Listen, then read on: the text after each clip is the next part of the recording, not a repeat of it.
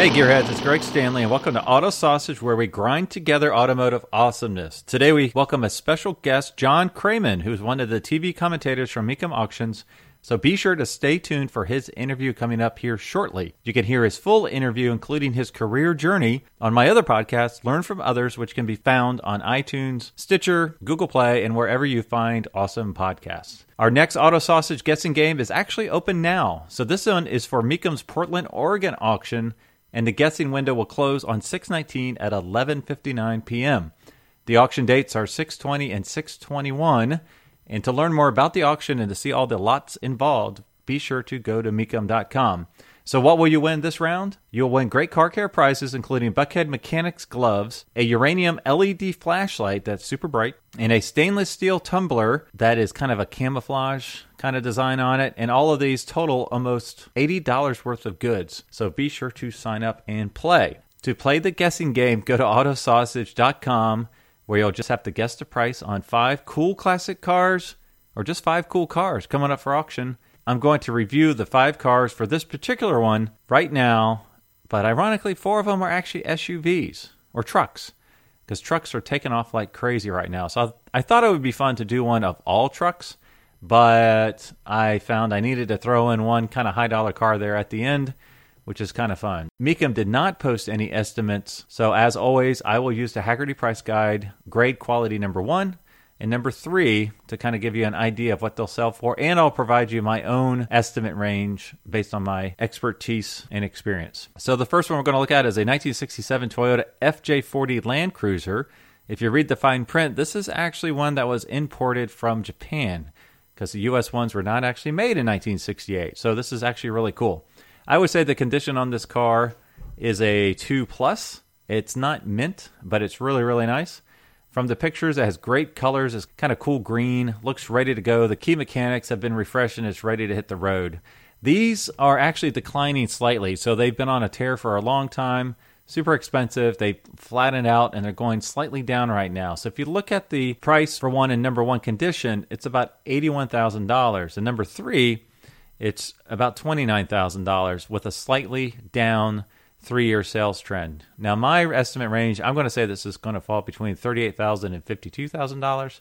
I think that's a little bit more realistic. I think it'll be a little bit on the high side of that, actually. Really cool truck. Only 300 miles since restoration. It was upgraded with a 4-speed transmission. So some cool stuff going on with that one.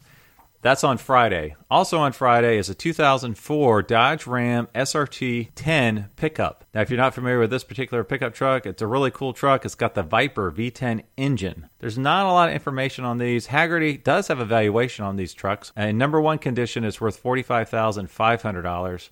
And in number 3, it's $25,000. I think this is going to be on the high end of the estimate range. I think it actually might even go higher. Reason being is this truck only has 6,900 miles. It's got a 6-speed manual transmission. It's the V10. It's a pretty silver color. And the 3-year sales trend, it's been up strong most recently the last 12 months. So I'm going to say this is going to sell between $42,000 and $50,000. I think it actually might kind of make a record for this one. So we'll see. The third one we'll do is a 1980 International Scout Lot F159. So it's on Friday. It's got a lot of aftermarket items on it, a lot of mods on it. I think that will hurt the sale somewhat. Hagerty says the number 1 shape is $44,000. Number 3 is $21,000. I'm going to say this is going to sell between $20,000 and $26,000. The mods are going to hurt this one. It's kind of a weird color. It is a diesel, which is pretty cool, and diesels are pretty hot right now. So the 3-year sales trend on this one is up really hard. So these things have really increased in value recently. That's because the Broncos are so expensive now. People are looking for other cool SUVs from that same type of period. The International Scout fits that bill. Now, the fourth one we're going to look at of the 5 was a 1973 Ford Bronco Lot F200. But that's no longer on their website. So I'm thinking what might have happened is this one fell out of the auction for one reason or another. We'll review it now anyways, just in case it pops back in there. This particular SUV, Hagerty condition number 1, is $88,000. Can you believe that? Price for number 3 is $36,000. The 3-year trend is up really strong, but it has leveled off recently, so I think they've kind of capped out. I'm going to say this is going to sell a little lower because I would say closer to the number 3 condition. I'd say condition 2.5. I think this will sell between $35,500 and $48,500. My final estimate will be posted the day before the auction starts. So hopefully that one will make it back into the auction, and we won't have to go with 4 this week. We'll have to go with 5. So the last one, the 5th one, is actually a car. It's a 1969 Ford Mustang Boss 429, one of my favorites, lot S120. These things are awesome. They're incredible. They have this huge 429 engine, special made. Had the shoehorned in there by Carcraft. They had to redo the shock towers. Just a great, great car. The Hagerty valuation in number 1 condition is $391,000. The Hagerty price for number 3 condition is $200,000. So the 3-year sales trend on these is trending slightly down. It's got a great color combination. It's red. It's got some good documentation. I think it will sell somewhere in between the two of those spots. I think it's probably a number 2, maybe getting closer to a number 1 condition. But I think as most muscle cars are slightly down right now, I think it will sell between $250 and $320. I don't think it will go for the full $391. So we'll see how that one does as well. Good luck playing the Auto Sausage guessing game. And now I'd like to introduce Mecum's very own John Kraman. John, how you doing today? I am doing great. Awesome. Well, thanks for joining us, John. You can hear John's career journey from what he wanted to be when he was a little kid to what he's doing today on our other podcast called Learn from Others. So be sure to check it out. So, John, I appreciate your time today, and this is all about cars. So let's dig in deep here. What moment did you realize you loved cars? There has never been a moment in my life where I haven't been immersed with cars. It looks like it started around 2 years old, and it still continues to churn all these years later.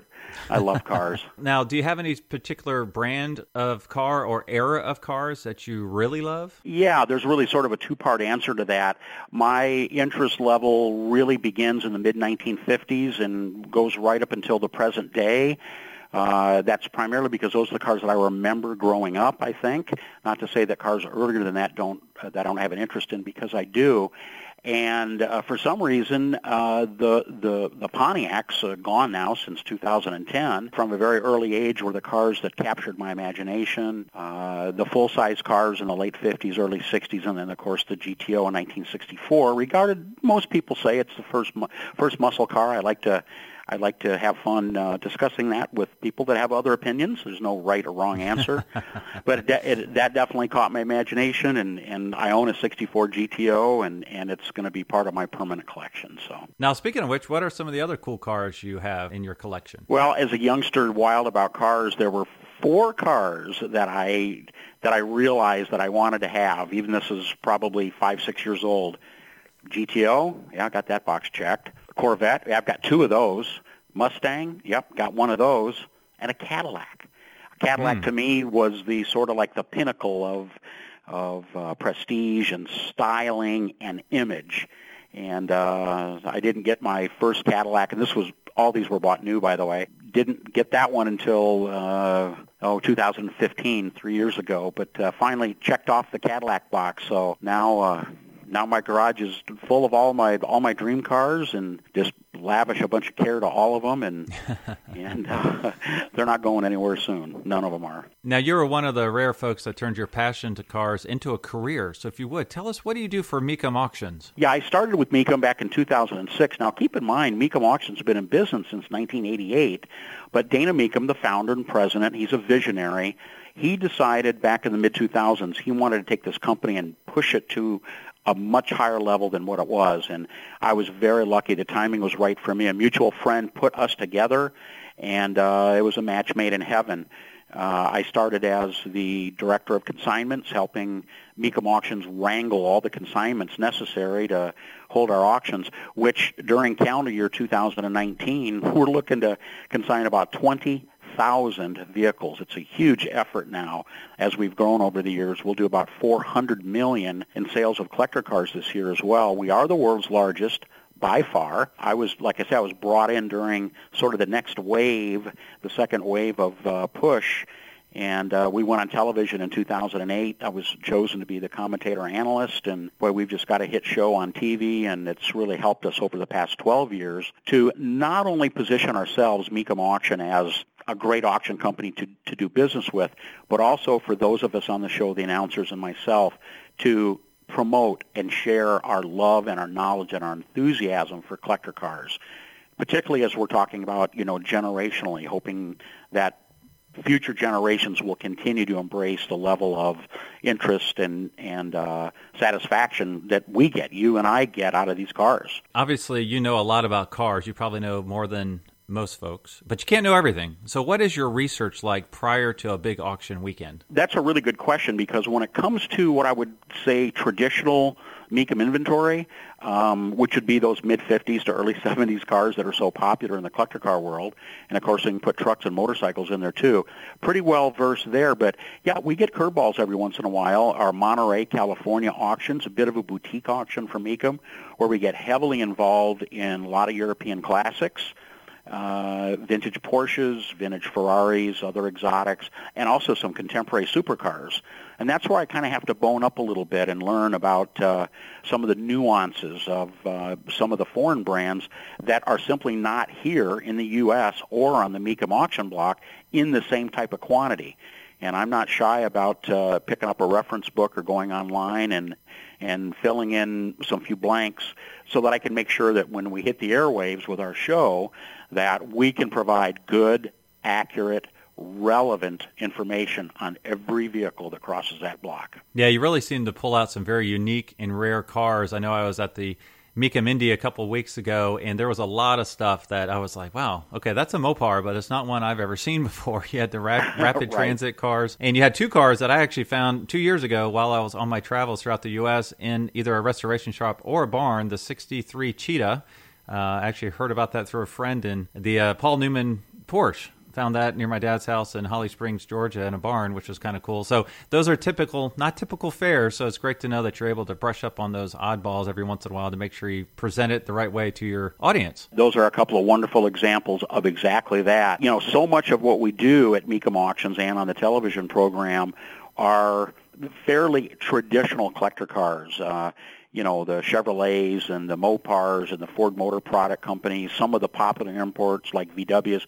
We see that stuff in very great quantity and have been doing that for a long time. But, yeah, to kind of reach out to some of the more rare vehicles and the more exotic and more expensive vehicles, a little bit of a challenge on some of that stuff, because you don't want to say stuff that's not accurate. You don't want to just make stuff up because you're going to be exposed. It's not what you want to do.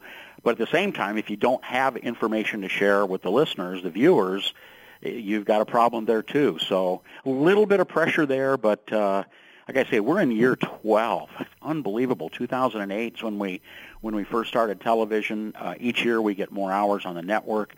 We're running about 200 hours or so of live new content each year. But we're on the air about 1,000 hours a year because they re-air our auctions so frequently. Yeah, you guys are filling up my DVR. Thanks. No, just kidding. Yeah, sorry about that.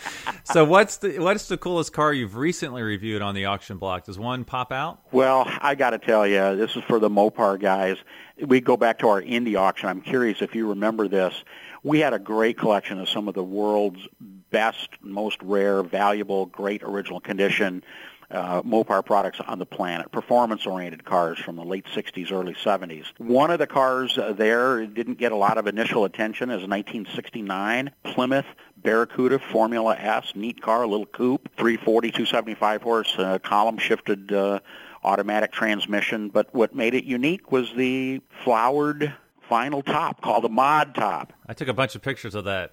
Yeah, matching seat inserts. A couple hundred of them, I think, were built. Not usually particularly valuable. A car represents the flower power era of the late 1950s, a very short-lived design theme. But about as quickly as it came out, it was already out of fashion. And the pre-auction estimate of this car was $50,000 to $70,000. I thought that was a little on the high side. Probably thought I'd bring $30,000, $40,000. And it hammered the hammer price after one of the most epic bidding battles in Mecum history. It hammered for a shocking, almost unbelievable $400,000. And if you look at the Mecum website and find it, it's easy to find, you'll see a $440,000 sale price. Well, that includes the 10% buy fee. $440,000 for 1969 Plymouth Formula S with a 340 with the mod top. Two Mopar enthusiasts, high-end enthusiasts that came to this auction to buy that car, and they were not going to let the other guy go home with it without a heck of a battle. Yeah, that must have been like fireworks going off there on the auction floor. That's amazing. It was. It was magic. It was fun, and the buyer could not be more delighted that he's got the car. So it's a win-win for everyone, except for the guy maybe that didn't get it. That's right. Wow. Well, what are some of the recent market trends you're seeing today? Boy, you know, we talk about what the future might bring and where we're at now, and you have to say, very much like the sales of new vehicles, trucks and four-wheel drives and SUVs, vintage ones, just continue to just reset the bar, auction after auction. First-generation Broncos, the 66 through 77 Broncos, are on fire. Blazers are on fire. And then you combine with that the fact that the aftermarket's come on board with lots of aftermarket plug-and-play goodies, engine, transmission, suspension, brakes, appearance items. They've come through with that to be able to modernize these vintage vehicles, and the buyers, the automotive enthusiasts, is going crazy over that stuff. And that bodes well, because what it tells me is, and this is a slightly younger demographic, by the way, that are buying these as opposed to want to buy vehicles that have original powertrains, it's helping to put a lot of interest and energy in this market to a younger audience, and we're all for it. Yes, I've been looking at these auction trends recently on SUVs, and that's why for this next auto auction that I'm doing, this guessing game, 4 of the 5 are actually SUVs, because I think it's fun to dig into it. I think the Toyota FJs have kind of capped out, but you've got the International that are on a hot streak going north, and the SUVs, the Ford Broncos, are still up there. So, yeah, it's really interesting to see the market trends change. So, speaking of the market trends, is there one that's gotten away, with a car that you wish you still had that just got away from you? You have to ask that so I can relive that, huh? Back in 1978, I was a youngster. I'd been married for 3 years. I bought a 1-year-old 1977 Pontiac Trans Am. But not only any Pontiac Trans Am, I'm not even sure I knew that the movie Smokey and the Bandit was even out yet. But it was a black special edition, referred to today as the Bandit edition, the black with the gold trim. The optional TA 6.6 engine, 4-speed, T-tops. Car had 12,000 miles on it. I had it a year. I sold it a year after I had bought it and took a $1,000 loss on it after keeping it a year. And, of course, we know now that that's one of the hot it cars from the 1970s, and I regret selling that car to this day. I've kept my 64 GTO I bought back in July of 76. I still own that today, but I sure wish that black Bandit Edition Trans Am was sitting next to it in the garage. That's an iconic car, not just a fantastic car. That's an iconic car. Well, I'll let you go. I could talk to you all day, but I'm going to ask you 2 more questions. Do you have a barn find story? You know, the barn find phenomenon is fascinating to me, because here are cars that are coming out of long-term storage with an inch or 2 of dust and grime and, rodent dander. And some of these cars were pretty nice when they were put away, and some of these cars had a lot of deterioration when they were put away, but they almost never fail to bring crazy dollar amounts, despite the fact that these cars, to bring them up to some level of mechanical and cosmetic appearance, they're going to need a lot of work. We go back 3-4 years to a Mecum auction where we had a barn find 69 Dodge Charger Daytona, very rare car in its own right. It was a base engine, the 375 horse 440 automatic, so not the optional Hemi. But the car was in poor overall condition. And it got brought out of a barn. It was roped off. It said, do not touch, do not wash, keep all the dust and all the grime on the car intact. And it sold for $75,000, about double what I guessed it was going to bring. So I don't know if the owner decided to restore the car or if he's decided to keep it as an as-found barn find. But not a big part of the collector car world, but definitely an interesting niche. Not my cup of tea, but I understand that there are those people that have an appeal to those cars, and it's great. Yeah, I've got it's not a special barn find really per se, but I've got the 1993 Indy Pace Car Camaro. There's a lot of those out there. They're only worth 16, 18 grand, and they low miles. But this particular one has a nice layer of dust, and it's never dealer prepped. It only has 9 miles on it. Well, that's a true barn find. Okay, now we're talking a great car. Go ahead. Now I want to take it as is. It's out in Altoona, Pennsylvania. I want to take it as is with the dust. Just roll it up on your auction block and see what happens. Thank you so much for your time today. Where are you off to next? Next up is going to be our Portland, Oregon auction, one of our smaller auctions. But that's going to be June 21st and 22nd. It's a Friday, Saturday, 2-day auction. Plenty of great coverage on NBCSN, so be sure to check that out. And we have learned that the folks out there in Portland, Oregon, they do love their collector cars out there. And they like to have cars that they drive, so there's a lot of entry and mid-level collectible cars are going to be crossing that auction block. So if you can't make it out to Portland, tune in, NBCSN. Awesome. Well, again, to hear John's full career journey from when he was a little kid to today, be sure to check out his interview on LFO, Learn from Others, which will be out on Monday. And John, thanks again for your time today. Oh, my pleasure. Thanks for the interest.